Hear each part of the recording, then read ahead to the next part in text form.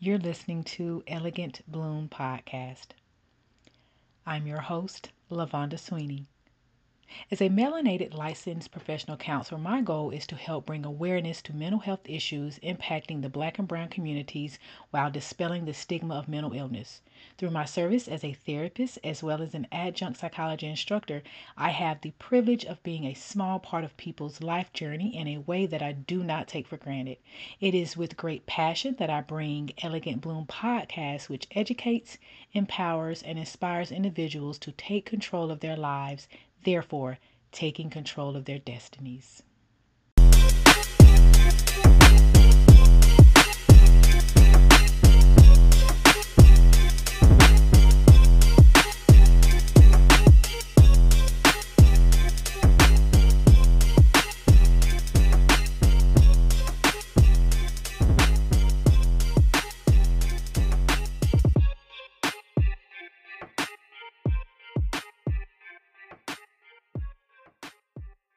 Okay, so let's go ahead and get started. I'm going to introduce myself. My name is LaVonda Sweeney. I am a licensed therapist in Greenville, South Carolina. Let me just read you my bio, okay? I didn't really want to do that, but it'll help me just kind of keep brief because I have a tendency of being very long-winded and sharing too much information. So let me just read you my bio. I have a great passion for helping adults navigate through their healing process by utilizing therapeutic approaches that elicit self-empowerment and personal growth. I believe that everyone has the ability to make positive changes in their lives. As a licensed professional counselor, I am able to provide therapeutic guidance for clients who seek help for substance use, mood disorders, anxiety issues, and an array of other life-altering circumstances. I have served as a therapist for over 11 years and as an adjunct instructor at Greenville Technical College for 2 years. I hold a Bachelor's of Arts in Psychology and a Master's in Counseling that I received from Webster University. It is with great honor that I serve as a guide for those that are struggling with circumstances of life, attempting to manage through a difficult time, or overall searching for ways to put the pieces of their lives back together. So that is me. That is me. So I am really excited to be your facilitator, your host. But I am even more excited about the information that these wonderful ladies have to share for you. Have to share with you. So our first speaker, her name is Tamara Houston. And before she starts, I'm going to tell you about Miss Tamara. Tamara Houston is a clinical social worker and board certified telemental health provider serving multiple states. She is a graduate of Berea College in Kentucky and University of Georgia, where she focused on community empowerment and program development. She is the CEO of Renewal Life Counseling, LLC, a multi-provider mental health practice here in the upstate.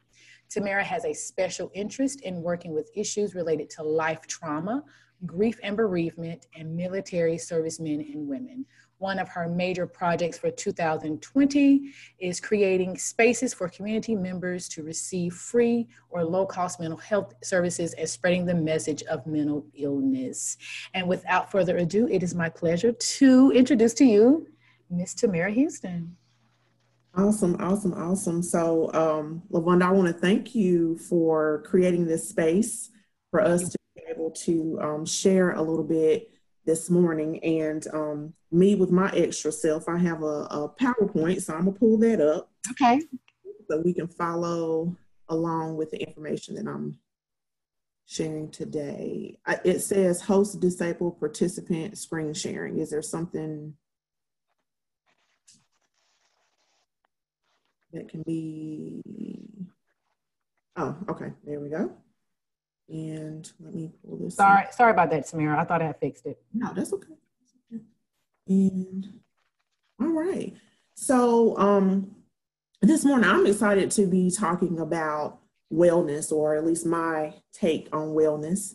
And my piece is entitled Identifying the Priority. And all of this information just really comes from just my experience as a clinician and what I'm seeing time and time again kind of come up in the practice in clients just really having a difficult time being able to identify what some of the priorities are in their lives. And I think for our communities in particular, when we're talking about mental health, we need to know that mental health is a priority, it's a part of us.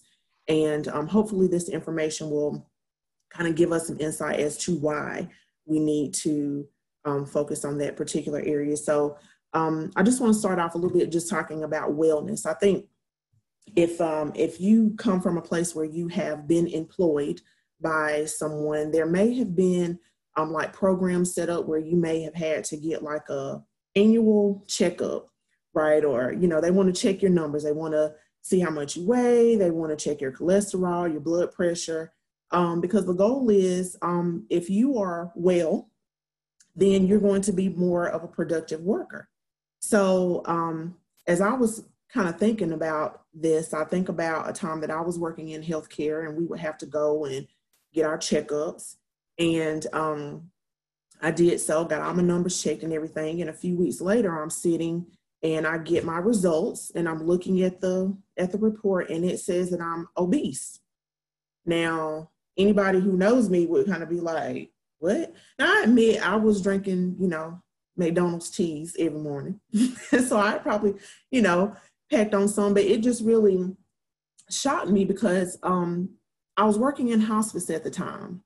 And I thought, well, what is really interesting is there's no question about, well, how am I doing mentally and how it's impacting me to some days or some weeks, really, I would see several clients and then walk in the office. We would have this whiteboard and walk in the office and perhaps see every new client that I started out with that week had died.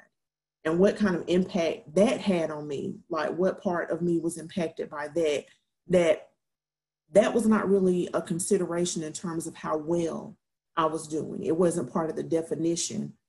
There was no data being collected about that. So I found that very interesting. So what we know about wellness in the traditional sense is that it's really focused on a medical model.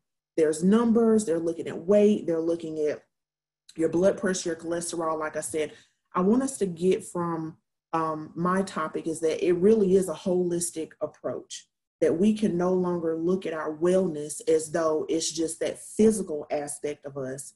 But there are several pieces of us that we need to consider, and many of them are not tangible pieces that you can see. So there is a preventative approach designed to achieve optimal levels of health, social, and emotional functioning. So it's looking at all of our parts.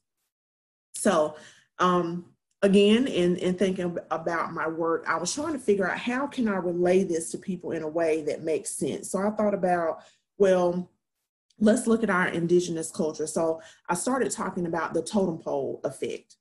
And if you have seen a totem pole before in real life, or I have a picture here, and you kind of notice if you study the totem pole, what you will see is that at the very top, you know that there's something special about whatever's at the top. And you know that because, well, it's a different color. The face is a different color. There are wings. There are no wings on any other part of the totem pole. So there's something really special about that part at the top. So when we look at indigenous cultures, a totem pole really represented hierarchy. What is most important is at the top. And so we have to ask ourselves, what's at the top of our totem pole? And again, I think with a lot of people that I work with, they'll come in and they're talking about children, right? They're talking about their job. They're talking about their hobbies. They're talking about their spouse. And then I say, well, what are you doing for you? How do you take care of yourself? Well, it's hard to do that because I got to get the children here and I got to do this. And I got, you know, there's all these things in life that take precedence over just having a moment to be insightful and really, I think, be an investigator of how you are showing up, how you're doing. So there's a couple of things that I throw out, like one, I think I stole from Iyanla. She talks about your cup being full. If your cup is not full, you can't give to anybody else, right? And just, if you're not well, it's really hard to show up for other people and show up in spaces and continue to give. Now, I think in our communities, we have been conditioned to do that. Oh, we'll show up. We'll be dressed nice, face be made up. We look like the package is great, right? but on the inside, they're just pieces and areas of us that are just lacking. It's really not functioning at the highest level. And that's really where this whole concept of paying attention to your parts come from. So I want us to kind of keep that in the back of our minds as we continue to have this discussion is, what is at the top of your totem pole? Is it your children? Is it your job, your spouse, hobbies, etc.? What is at the top where you find yourself that you are constantly just thinking and doing and giving, but it's hard to kind of figure out, where do I fall in that picture? And I also want to say about the totem pole is that it is a pole. So that means that you have to have the other pieces to hold up what's at the top. So it doesn't minimize these other things, these other people, the relationships in our lives. Those are all necessary. Like, my children are a part of me. My husband is a part of me for sure. But if I don't show up in a way that really presents my best self, they're not going to get the best of me. So let's keep that in the back of our minds as we continue this conversation. So then I think about, well, who's the culprit in all of this? Is this, is somebody else doing this to us? There is a book from the 1970s. It's called A Course in Miracles. Big book. So if you ever, feel like you want to read a little something, it's a lot of little nuggets in there. But this is one of the things that really struck me from this book, this statement: when you give to others to the degree that you sacrifice yourself, you make the other person a thief. That's some really strong words. And it kind of hits me in my gut, because it's really talking about enabling. It is you showing up, you're giving everything that you have, you're doing extra, you continue to try to pour from an empty cup.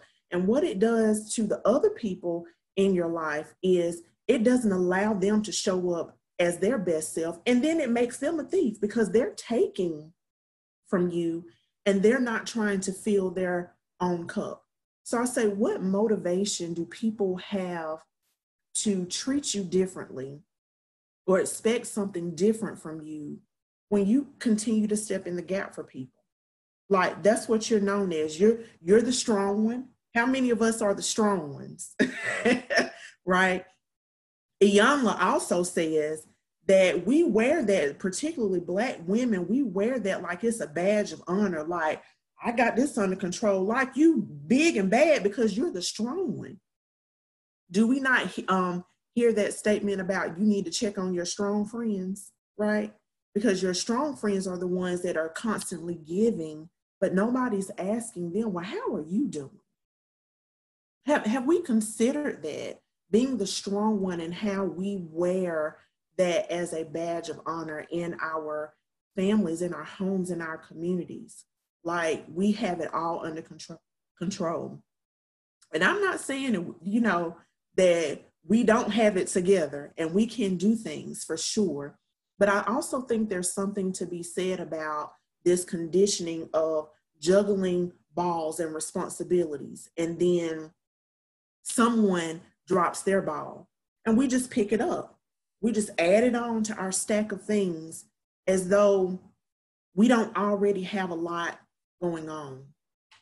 We need to evaluate those relationships and see who we are enabling to be thieves in our lives. And I don't even like that term anyway. I don't want to be known as that. So there's some correcting that we need to do in those relationships. This is out of order, but this is another quote: that self-care is an intentional act of loving, healing, and breathing life into your soul. So why is it so difficult? Why is this so difficult for us to do, to be compassionate to ourselves and want the best for ourselves, want us to be able to show up in ways that can really and truly be celebrated and we can feel really confident about? So, you have your Q&A so you can kind of answer this in here, but does this look familiar to anyone at all? It's kind of like a blob, an amoeba, or something, but no real, definite shape to it. In the middle, it says self-wellness, not balance, not round. So if you think of yourself like you are a wheel or a ball, your person is a wheel or a ball. It is designed that way for a purpose. That if you roll it, put just a little bit of speed behind it, it's just going to it's going to go, right? And this is how we show up in the world. We're doing. This is the problem. What about it if it's a wheel that's deflated, or it's a ball that's deflated, right? And you kind of pick it up, you can kind of mush it in a little bit. If you put a little bit of speed behind it, it's going to roll for a little bit and then it's going to stop real quick. But if you put some speed behind that thing, it's going to go. And this is how we show up in the world. We look like this, but we don't know it because everything is busy, go, next thing, next job, next, whatever. We can't see how unbalanced we are. And this is really what happens just kind of organically every day when we get up, even throughout the day, is that our bodies is constantly trying to figure out ways to be able to balance itself. So when the focus is not on the whole, the other parts have to compensate. And so this is what this looks like, is that a person can not be doing so well mentally and emotionally, but it's hard to see that because they got this job right and they're making good money. So the mental and the emotional part doesn't seem to matter so much. Or they're stressed out about whatever is going on at home, and they'll show up at the gym every day and they will work out for a couple of hours, but then they return home and don't have the conversations that they need to have with their families. That's out of balance. That's out of balance. And so I want to just briefly bring up things that are happening with us right now and how that impacts us, so that it contributes to this really odd shape. We're in the midst of some pandemics, okay? Both like in the health field and racially. There are some things that are going on that are impacting us. It does nobody any good to ignore those things, nor does it do us any good to feel like through whatever systems that we're getting this from, is that we have to show up and we have to show up at everything and be in everything. That is not really what we need to be doing to ourselves. What we need to be doing is looking at the whole part and thinking, how can I show up in this way as my best self? So you may not be the person out there, that's able to protest, but it may be satisfying enough to you in terms of what's going on socially for you to be able to write to your congressman or woman. That may be how you can show up, and that may be all you have to give. And it's not fair to you to minimize your efforts in that way. I remember not so long ago, in the past 3 months, when all of this was first started happening with COVID-19, it really burned me up when I would read articles about and just a little post about, oh, if you come out of the pandemic and you don't have a new business, or you don't have a new this, or if your life isn't all together, then you just wasted time. That really burned me up, because I'm thinking there has been a world adjustment that has taken place, and we're actually still in the midst of it, right? So you went from people not knowing what was going to go on with their jobs, then having to e-learn. So I don't know how many out here were e-learning. I was e-learning, 2 of them. And that's not my calling. I realized that that's not my calling, right? But I had to do the best that I had to do with. And there were some days I was like, you know what, girls, we not going to school today, because I just didn't have it to give in that moment, right? Trying to assist them, trying to also pivot a practice, trying to show up for myself. You do the best that you have to do with. And I just want to drop like a really quick tip right here that when I think about how to conceptualize or help someone visualize what this may look like is control the controllables. So maybe when you were younger, you learned how to draw a turkey with your hand, right? So you just put your hand on a piece of paper and outline your hand, and that's your turkey. You add the feathers and all that stuff on it. Inside the hand, you put the things that you can control. So if I'm thinking, how do I work on this financial piece? I'm writing in those boundaries of my hand, the outline of my hand, what can I do to have positive change in my life financially? What can I do to have positive change in my life mentally? Outside of that boundary, my hand, I write all the things that I can't do nothing about. I can't show up. I can't say anything. There's nothing that I'm going to be able to do to impart change in those areas. This is also a part of self-care, is us being able to recognize what our boundaries are. So if there's any questions about that, I can go into that later.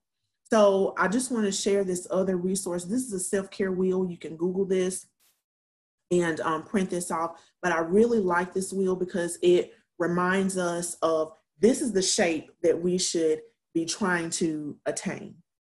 In reality, it's not going to be this perfect, but I assure you that in here, it talks about life balance, and it has the same areas in the wedges, and you may not be able to see it on the screen right now, but if you print it off or look at it online, you can look in each wedge and say, if you're trying to figure out, okay, physically, I know that I'm not showing up as my best self. What can I do? It has some tips in each wedge that can give you a good place to start, right? My thing is work smarter, not harder. You don't have to figure all of this out by yourself. There are plenty of resources out here, and more will be shared today. But this is just one that you can go to figure out, where do I start to get myself more balanced? So please, when you have a moment, look into that. So just want to do a quick comparison. When there's no balance, this was based off some research from 2017. When there's no balance, these are some of the numbers that we see. There's 52, and this was done with people in America. So these just based off of American research. So this is 52% of people were overweight or obese when there's no balance. 24% actively disengaged in work. They're showing up, but they're not showing up as their best selves, right? 117 million Americans with chronic illnesses account for 75% of all healthcare costs. And this was in 2017. So we're 3 years later. Imagine what that number is now, and higher reports of depression. What we want to see work to work is more active communities. This is a great time right now to be able to walk around in your cul-de-sac. You know what I mean? Just go for a little walk. That gets you going in the right direction. Just having better work-life balance. Increased use of preventative care services. So this is before, things get so bad. This is you just getting your checkups and checking your numbers and trying to figure out, what can I do to not get to the point where I've been diagnosed with a high blood pressure or high cholesterol. And then being able to manage symptoms related to depression and anxiety. That's what we want to see. And I also want to share this piece about just being able to know the difference, that there's a difference between being selfish and being self-full. Selfish is lacking consideration for others, period, point blank. I do what I want when I want. Being self-full is taking action. It's making decisions, giving to others for the well-being of themselves as well as the people around them. So again, I'm going to make sure that I'm functioning as my best self so that when I show up at home, I can give my best. When I show up at work, I can give my best. Like, this is my best self. There's a difference between that. So we really need to move away from this narrative about when we decide to focus on ourselves and take care of ourselves, oh, that's being selfish. I hear that statement all the time. It's being self-full. If I take care of me, you're going to get the best of me, right? The best parent, the best mother, the best coworker, the best friend, you're going to get the best. So just a couple of kind of tips here that we can, again, add to our toolbox to support us in this area of self-care. Affirmation exercises. We need to, again, change the narrative, change the schema, the self-talk that we have going on, and not falling into this, I can't, I won't, it's too hard, it's too this. Let's focus on the things that you can do. Let's speak, power into the things that you want to do. Let's have some, some of those powerful statements. Prayer, meditation, yoga, just a moment to be still, to be mindful, just to engage in the moment. Having that time of clarity can help you in a lot of different areas of your life. This is my favorite one. Mind your business. Mind your business.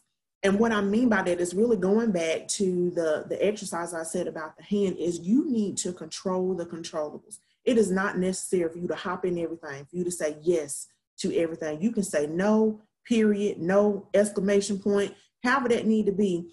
Create your space. Know what your boundary is and what you can do, what you will tolerate, and what you won't.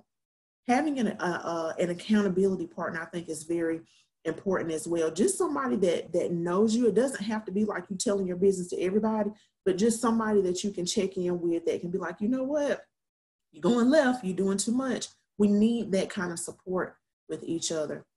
Feeding yourself, and I'm not just talking about food. Food is good, but knowledge, feeding yourself knowledge. It's okay to pick up a book and read a book, a self-help book, to read an article, anything to help improve our mind in the way we're thinking about things, and getting back to the basics, just spending time with ourselves, spending time with our families, kind of checking out from the TV and the devices. Everybody got 50 devices, right? So, checking away from those things and just making sure that we are doing the very basics that we need to do to make sure that we are full. Some of you may not, know much about Maslow, but he was one of the founders of a theoretical approach in this hierarchy of needs. And this is going back to the basics, the physiological piece.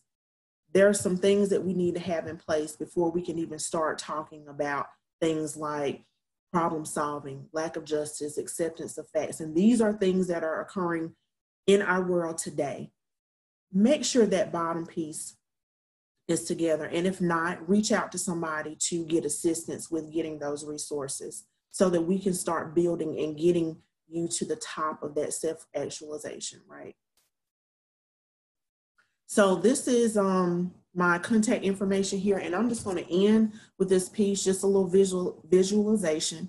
I think about if I could go out and purchase a brand new car today, what kind of car would that be? Mine would be a silver Lexus, something other. I don't know, but it's going to have some things on it. Y'all know what things are. It's going to have some things on it, maybe a little bit of tint.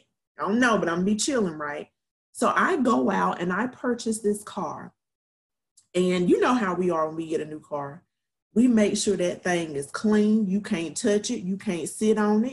And bet not eat in it, okay? None of that.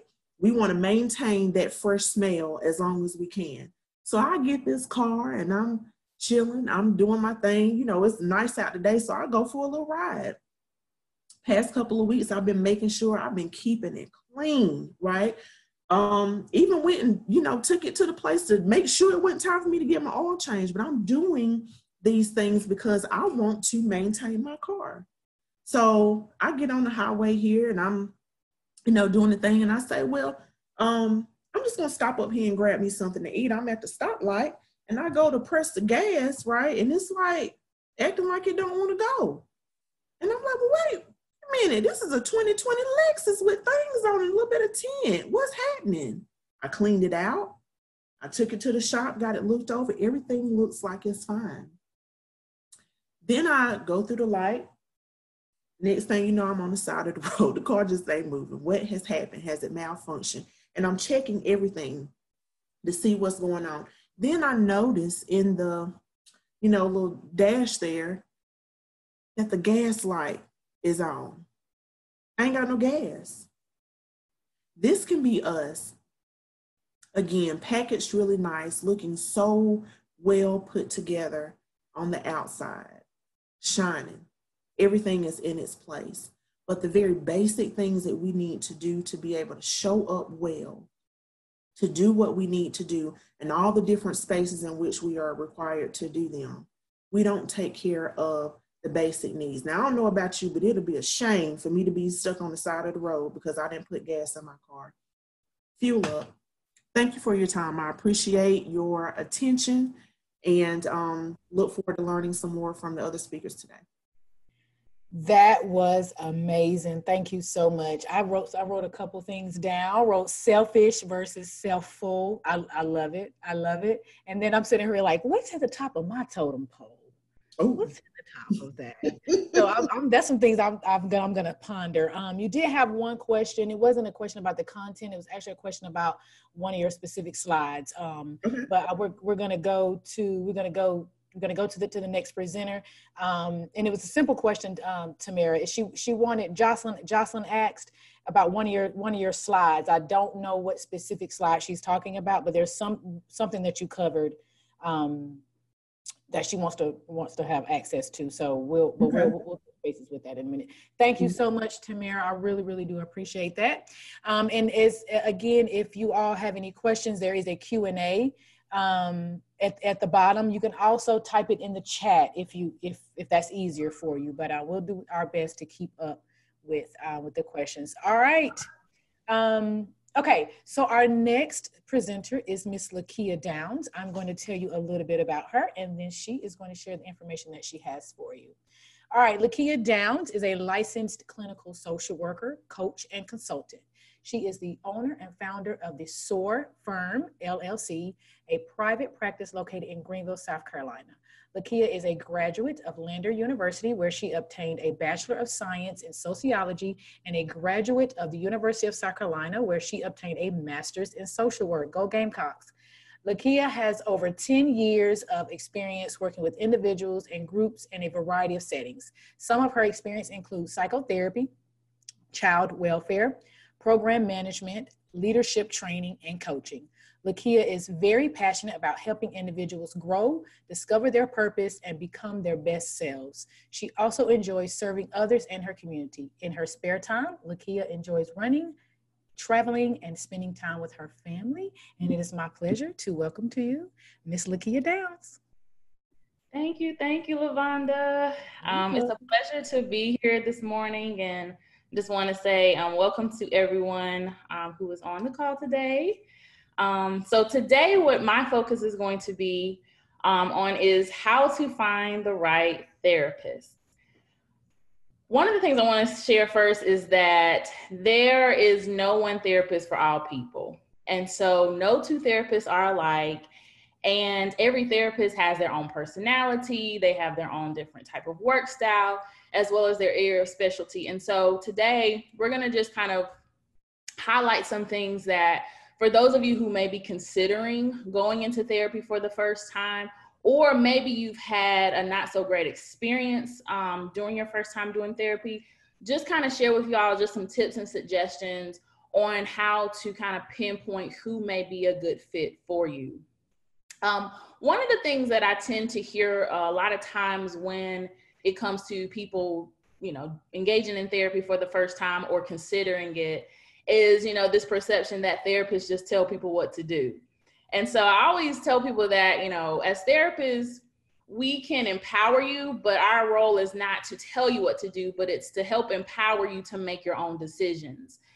And the thing is that sometimes we don't always see our problems or our challenges from every angle. And so it's good to have someone who specializes in that to help us see our situations from a different perspective so that we can make informed decisions on how to move forward and how to, resolve our problems. So where do I even start? I always ask people to just ask your family and friends. Your family and your friends, they tend to know you better. They know what you're like. And so there may be family members or friends that you have who have a therapist or have done therapy in the past that could kind of guide you to who may be a good fit for you. I can't tell you how many times I get a lot of referrals from, people who were referred by a friend or people who were referred by a family member. And so that's a good place to start. If you're not comfortable with asking family and friends, then online is a great place to start. Google is great. You know, all you have to do is just type in therapist in my area and there will be a list of, you know, different therapists, websites. Psychology Today is probably one of the more popular sites where you can go and find a therapist. The thing about Psychology Today is that it narrows it down, you know, to the type of insurance that you have, your issues that you're dealing with. It narrows it down by location. And so I love Psychology Today because it is really a good space to kind of narrow down what you're actually looking for in a therapist or what you would prefer. Open Path Collective is also a great resource. This is kind of a new up and coming website, and Open Path is typically for people who maybe don't have insurance, but they want to, you know, have affordable therapy. And so I believe you just pay like a one-time membership fee, and that membership fee will allow you to have access to different therapists within that network who offer therapy on a sliding fee scale. I think at the most you may pay up to maybe like $60 or $65 a session if you don't have insurance, but it just depends on your financial circumstances. So Open Path Collective is another great resource. Two other great websites to find therapists, particularly for those who want clinicians of color. Therapy for Black Men is a great resource, as well as Therapy for Black Girls. So those are some great places to start. You can also find therapists through your insurance companies. Most insurance websites will give you access to all of the clinicians that are within your network. They'll give you address. They also will specify, you know, their specialties. So that's a good place to start. And then also employee assistant programs, otherwise known as EAP. Many employers offer some sort of EAP service. And it's so interesting how a lot of people don't even know that EAPs exist. So what the EAP program is that it provides an employee with a certain amount of free sessions that they can utilize with a therapist. So most people, all you have to do is just contact your HR department or go to your supervisor and say, hey, how do I get in contact with our EAP provider? And they can direct you and kind of help you navigate that process. But it's a free resource. So for those of us who say, I can't afford therapy, or, you know, it's just too expensive. If you work a full-time job, and sometimes even if you work part-time, most employers offer this as a resource. So be sure to tap into that as well. Some other things that I think are important to consider when you're looking for the right therapist is gender. There are some people who only prefer to work with females. There are some people who only prefer to work with males. So it's important that, you know, you consider what are you comfortable with. And that's okay. You know, I know that I'm not for everyone. And so most therapists know that we're not for everyone. So we're not offended, you know, if a client or a potential client says, you know what, I would just prefer to work with a male, or I would just prefer to work with a female. We understand that that's an important aspect of whether or not that client is going to be able to connect. Ethnicity and race. Let's just be honest. Sometimes we want to work with someone who looks like us. I get it all the time. You know, when I have clients who are trying therapy for the first time, they're just like, listen, I searched high and low for a Black female therapist, and I finally found one because I just didn't feel comfortable, you know, working with anyone else. And I think we have to be honest with ourselves about that, because sometimes we want to connect with people or go into therapy with people who look like us because we feel like, okay, they can relate. And that's an important aspect when it comes to finding a therapist. Culture is also important.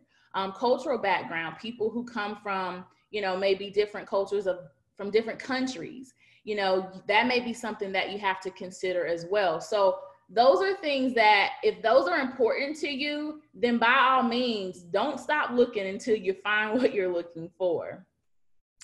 Spiritual beliefs is also another aspect that people may want to consider when it comes to finding a therapist as well. There are people who just want to work with people who have their same spiritual beliefs, and that's okay. Most therapists and all therapists are trained to work with individuals from all sectors of faith. But if that is what you're most comfortable with, then by all means, then that's what you should search for. So once I've kind of narrowed down a few potential therapists, and I always tell people like narrow it down to maybe like 2 or 3, because when you're looking, sometimes it can be very overwhelming because you just have all these therapists, that you're looking at. And it's like, okay, how can I narrow it down? So narrow it down as much as possible and maybe just contact 2 or 3. So ask them, interview your therapist. It's okay. Like a lot of times people think that it's not okay to interview your therapist. Remember, this is your life. So at the end of the day, you want somebody that is going to be in alignment with your goals and what you desire to get out of your time in therapy, so you can interview your therapist. Some things that you may want to consider asking them is like, what is your specialty? What do you specialize in? Do you specialize in trauma? Do you specialize in relationships? Do you specialize in childhood issues or behavioral issues, depending on if they're working with children or adolescents or adults? Do you specialize in working with the geriatric population? So depending on what you're looking for and what your challenges are, you just ask them like, hey, what are your specialties? For some therapists, they have special training certifications, and usually that's indicated on their website or on Psychology Today. Most therapists have that information available so that clients know up front. Credentials, there are so many different types of credentials in the therapeutic world. We have licensed professional counselors, we have licensed clinical social workers, we have licensed marriage family therapists, as well as psychologists and psychiatrists. So depending upon what you're looking for, you may want to ask them what their credentials are. Because even though we all have different credentials, sometimes our area of focus is just slightly different, okay? And so have your, that potential therapist kind of share with you, like, what is your focus? How do you typically work with clients? Also find out, like, what are their fees? Every therapist, may charge a different fee. If you have insurance, of course, that may differ. So you can contact your insurance company. Oftentimes they will let you know like what your copay is, what your deductible is, and what you need in order to be able to meet what you need to have in order to meet that deductible. But find out, if the therapist is affordable. Figure out their office hours. Ask about office hours. There are many therapists who do offer extended office hours, such as evening hours as well as weekend hours. I will say not all therapists do, but many of them do. So this is a great question to ask up front. And I will say something to that, sometimes when I am talking with potential clients, they may say, well, I don't get off until, this time, or, my job, my job schedule is so hectic.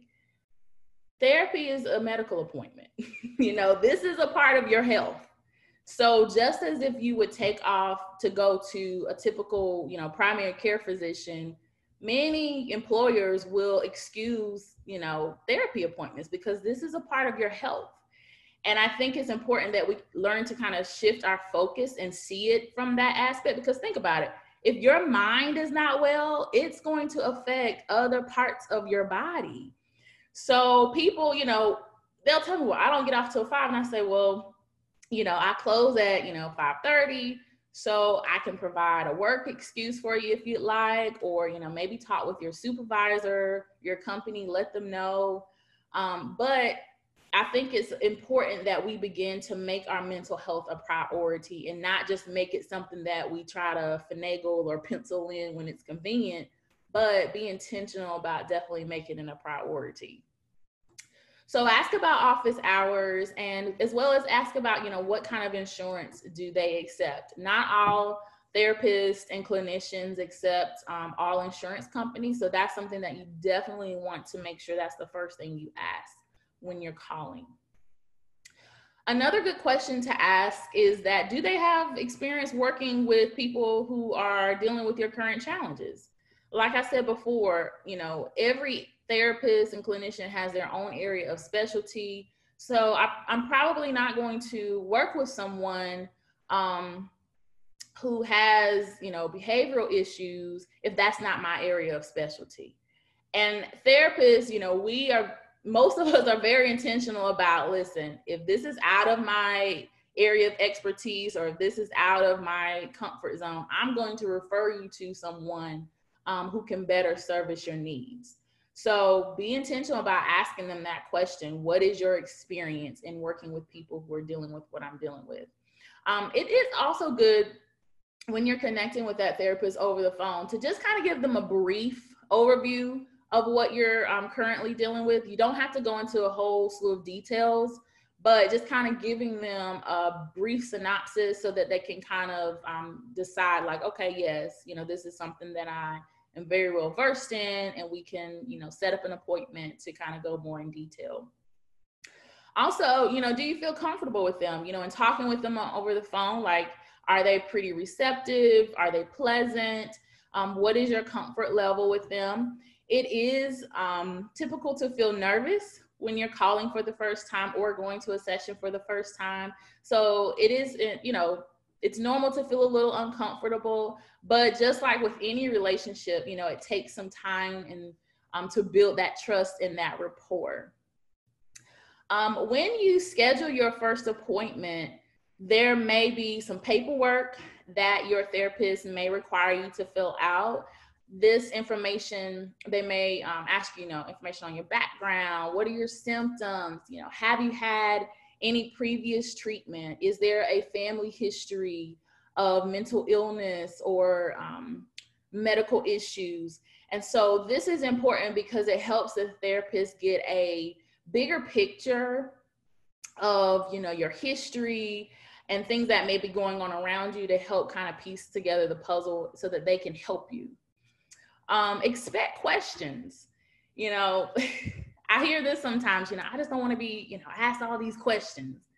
And it's like, in order for a therapist to really get an idea of what you're dealing with and help get to the root cause, because it's not just enough to deal with the symptoms, but we have to dig a little deep, and we have to go underneath the surface and kind of figure out what's at the root of all of the issues and challenges. So they're going to ask you some questions. It's not because they're trying to pry anything out of you, but it's really a part of our assessment process so that we can get a better picture. And I tell clients, if there is a question that I ask you and you're not at a place where you're comfortable at answering it just yet, let me know. I'm not going to be offended. But I do tell them that there may be some times where we have to talk about those uncomfortable things. We have to bring those things to the surface, because how else will we get to the root of things and heal and unearth the things that need to be unearthed and help, move that person in the direction towards healing, unless we address and face some of those difficult situations and experiences. So they will ask you questions. But you can also ask questions too, because this is a collaborative process. This is your journey. And so you may want to ask, if this is your first time engaging in the therapeutic process, asking your therapist, what can I expect in my sessions? And once again, like I said, every therapist is different. So their sessions may be structured differently. So if you've done therapy before with someone else and then you begin a process with a new therapist, there may be different. So asking them, what are the sessions like? What can I expect? How long will each session last? And how many sessions might it take to resolve my issues? this is a question I get many times over the phone. And I tell people that, you know, it just depends on the person. It depends on how willing they are to engage the work. It depends on what the challenges are and what we're addressing. So it really just depends. And then also asking them, you know, how can you ensure my confidentiality? As therapists, it's our role to maintain confidentiality. And so there are ethical obligations that we have. We don't just go out here and put your business out in the street, because we are required to maintain confidentiality, except for, you know, situations where a person wants to harm themselves or harm others. But for the most part, we are all therapists, you know, whether it's LPC, LCSW, LMFT, as well as doctors, we have an ethical obligation to maintain your confidentiality. Another thing to expect in your therapeutic sessions and process is to expect a plan. As I said before, you know, therapy is a collaborative process. So there are going to be some goals that are going to be identified. And if you're unsure what those goals are, ask your therapist. In most cases, a good therapist will, you know, kind of help you identify, like, okay, these are some great places to start. This is what, you know, we'll do in order to begin to work on this goal. But they should be able to share with you some goals that they have identified for your time and for your session, for your journey. But if you are unsure, ask them. There may be some things that you want to, you know, address first, and that's okay. I tell my clients that I'm in the passenger side. I'm still letting you drive the car or drive the train, but I'm on the passenger side to help just kind of facilitate the process. You know, there may be some times where I'm like, okay, you're going in the wrong direction. Let's, you know, steer this way a little bit. But our goal is to empower you all to live your best lives, not necessarily control how you do that, but empower you to make good decisions and to do things that are going to benefit you holistically. I also want to remind you all that there's no quick fix. So therapy, people come to therapy and they're like, you know, I just want this to be all over with. And I tell people that whatever you decide to put in this process is what you'll get out of it. And so there is no quick fix, especially if you're coming in with a lot of childhood trauma and just experiences that have just really kind of festered over time.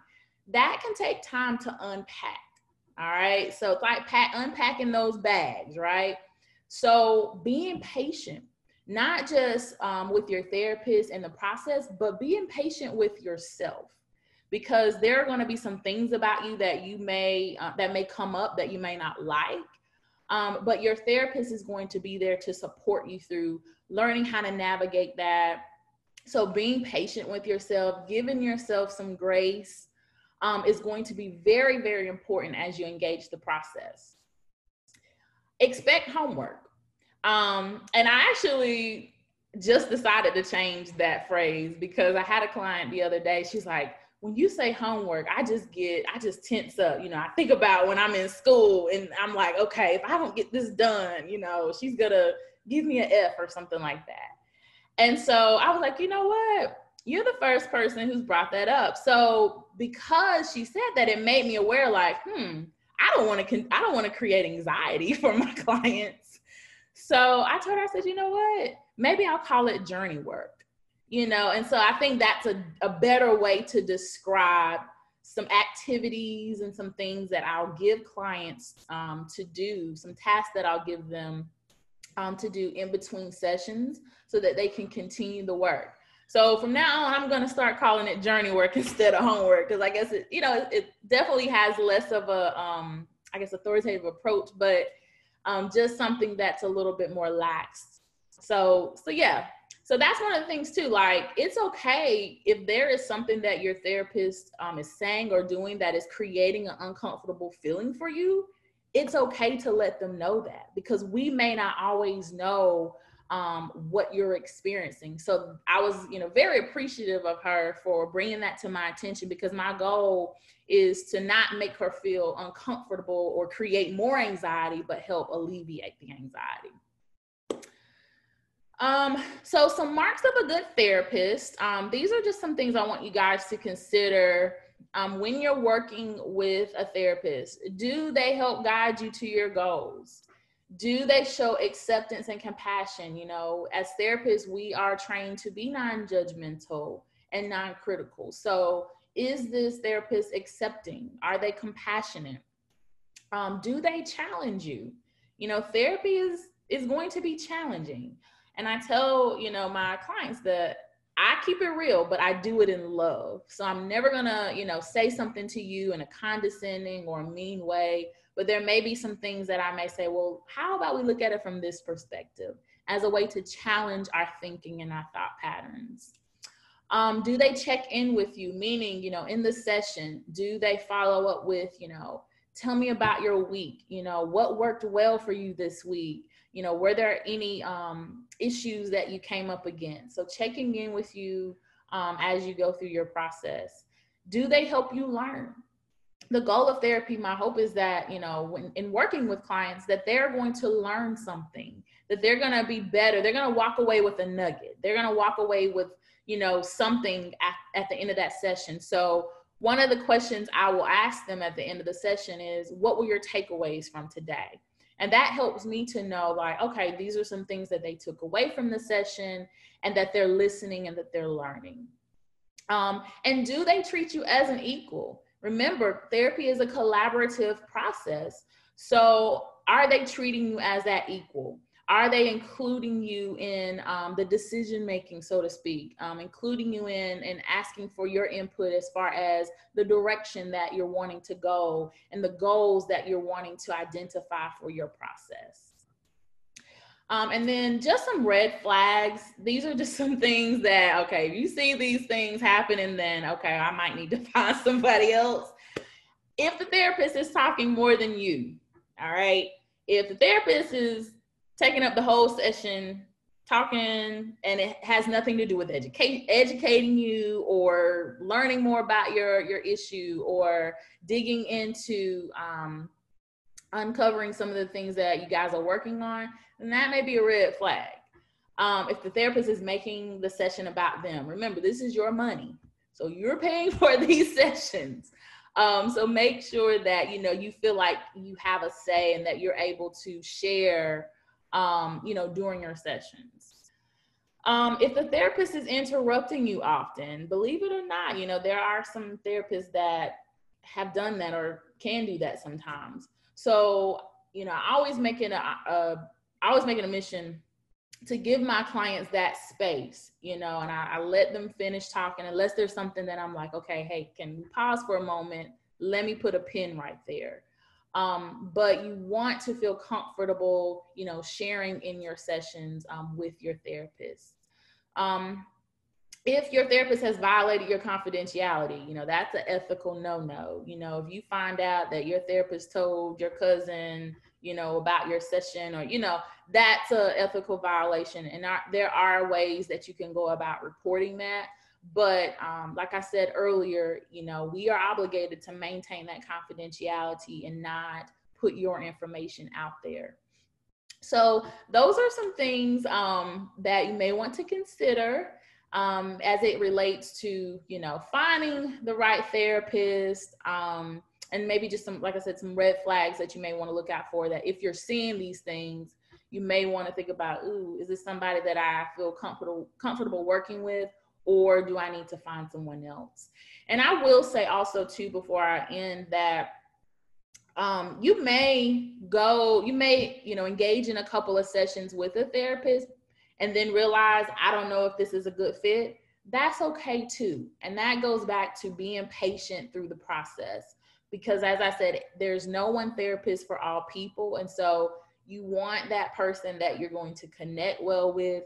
And so usually you can kind of pick that up during the first session. And like I said, it's okay. If you decide after the first session, like, I don't know if this is going to be a good fit, let the therapist know. We don't take offense to that, because like I said, we know that we're not for everyone, but we can probably point you in the direction of someone who may be a better fit for you. So I hope that this information was helpful. And let me share, I'm going to share with you all my contact information. Let's see.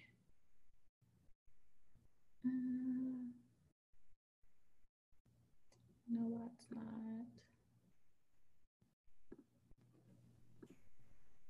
Okay. Can you all see that? Yes. Okay. Perfect. So this is my contact information. If you want more information about me, my website is thesoarfirm.com. I'm also on Facebook, Instagram, as well as YouTube. And if you have any questions, feel free to reach out.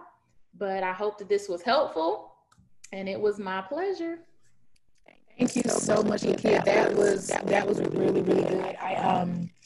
There's so much to be said about finding the right therapist, and I really, really love the way that you laid it out for everybody, because it made it very understandable and very simple. And it in my opinion, it didn't make the process scary. And I think that's important. You do have some questions. So there was can you go ahead and stop sharing your screen with her? Perfect. So there's a couple of questions. There's actually about 4 questions. Tiffany, I know that you saw one, and I have a couple, and I'm trying to, in just a second. Let me figure this thing out. Why this is not letting me do this? Okay. Well, I was trying to highlight. I have Lakia still highlighted, but that's okay. All right, so now it's time for the Q&A for both Tamara and Lakia. So, Tiffany, do you have access to the question that was asked? Can you go ahead and ask it? Yes, I do. I just wanted to just put out there, Lavonda, your mic sounds a little garbled. I don't know if that's just on my line, but I wanted to put that out there. So one question that came out during Tamara's presentation was, how do you turn off the strong without seeming to be selfish? How do you turn off the strong without seeming to be selfish? Okay, so I think one of the thing is just like your buy-in to that, understanding what the difference is. And I did see where somebody asked about that slide. I think self-fullness has to be defined, and even though I laid out a definition there, it really has to be about what resonates with you, and kind of having an investment in the idea that you taking care of yourself is an investment into someone else. Because again, it's about them being able to get the best part of you. And I know, again, if I have to glean from different situations that I've had with clients, some of the things that I have to work through with them is being able to set healthy boundaries, defining what that is. If you can imagine, a lot of people just don't understand what that looks like.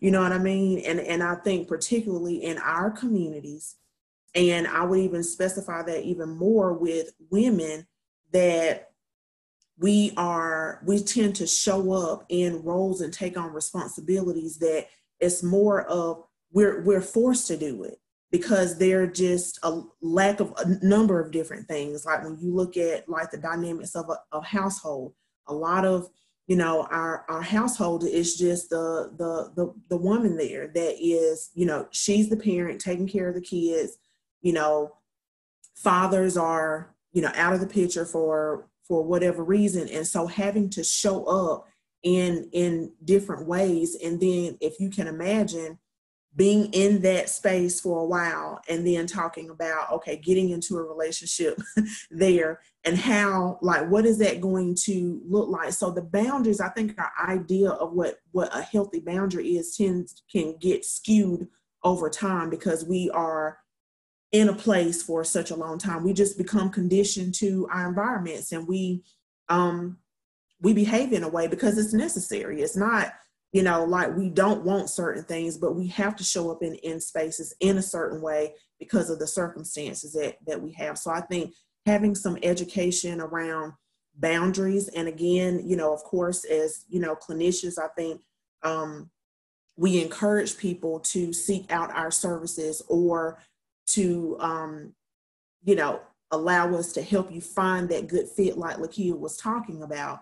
So I think there's also always that opportunities, but just, you know, looking at different resources, there are a ton of books. Like there's one book that I actually worked through with clients called Boundaries by Cloud and Townsend.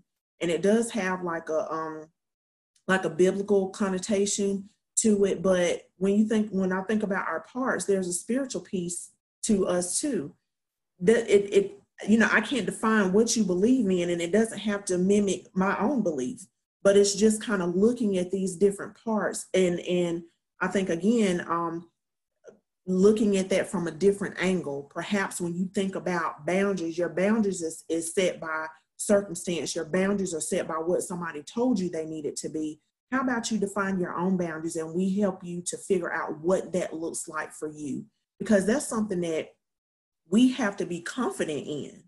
We don't, we all have our own boundaries, but we need to understand the power in being able to establish our own, because that determines where we begin and where we end and where other people begin and end in our lives. And if I want you close, that's my boundary. You want to be close to me. But if I need you far away, you're going to be far. And also this idea of an acceptance that everybody is not going to be okay with our boundaries, right?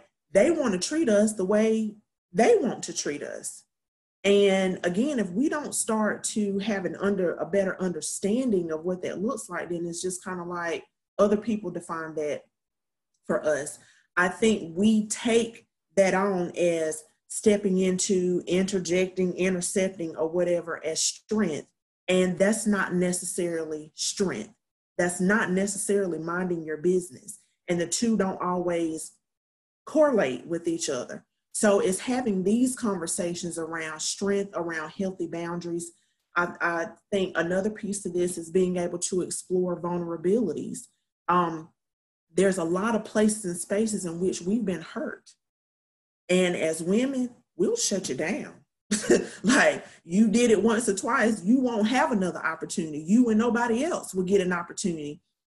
The truth is, we need to understand where that started, explore that vulnerability so that we can allow these different resources and different people to come into our lives as healthy helpers, not as people that are trying to take over, but as healthy helpers, so that we can, again, be bolstered to show up as our best selves.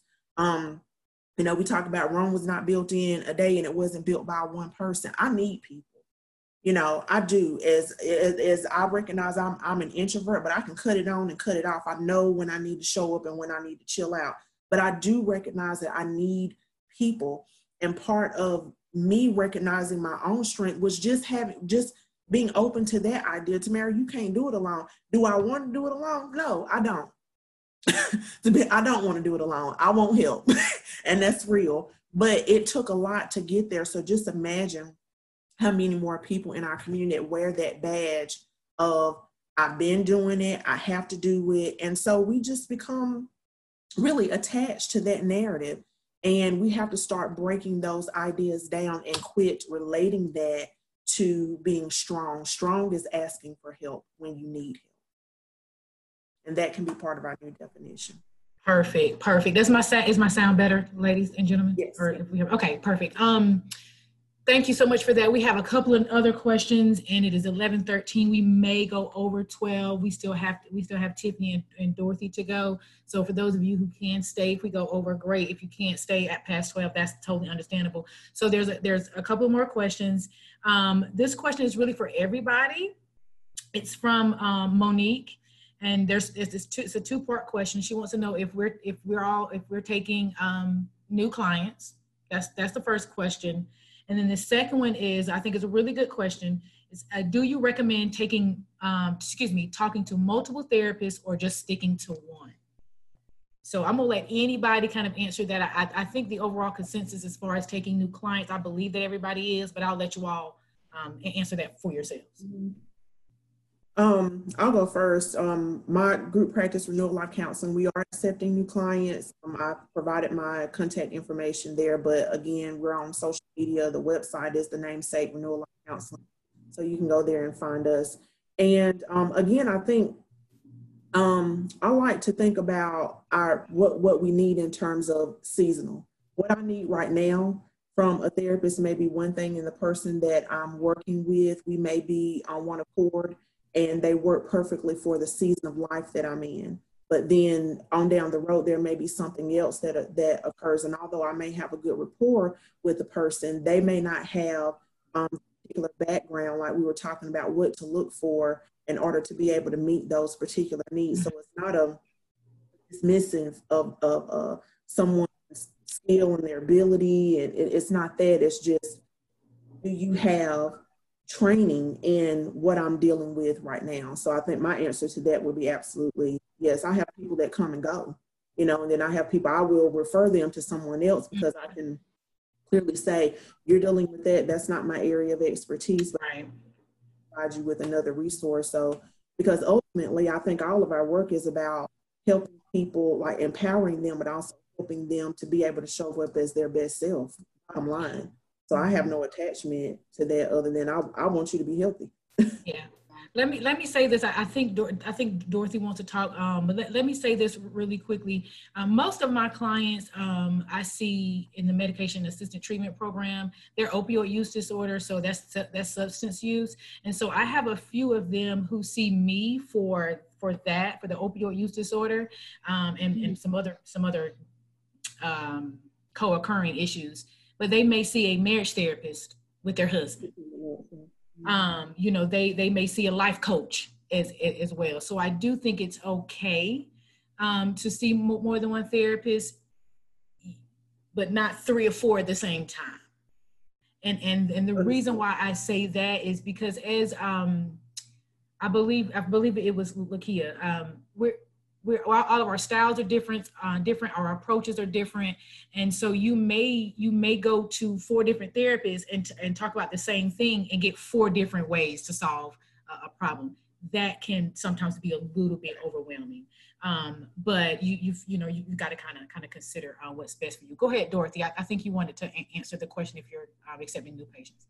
Right. I just want to say that I am accepting new patients. Okay. Perfect. And you'll share your contact information at the end of your presentation. Yes. Okay. Perfect. Tiffany and Lakia. Yes. Yes, Universal is accepting new clients, but I do want to just echo the sentiments that you stated, that I believe that it's okay to see multiple therapists if they're working on different areas of your life.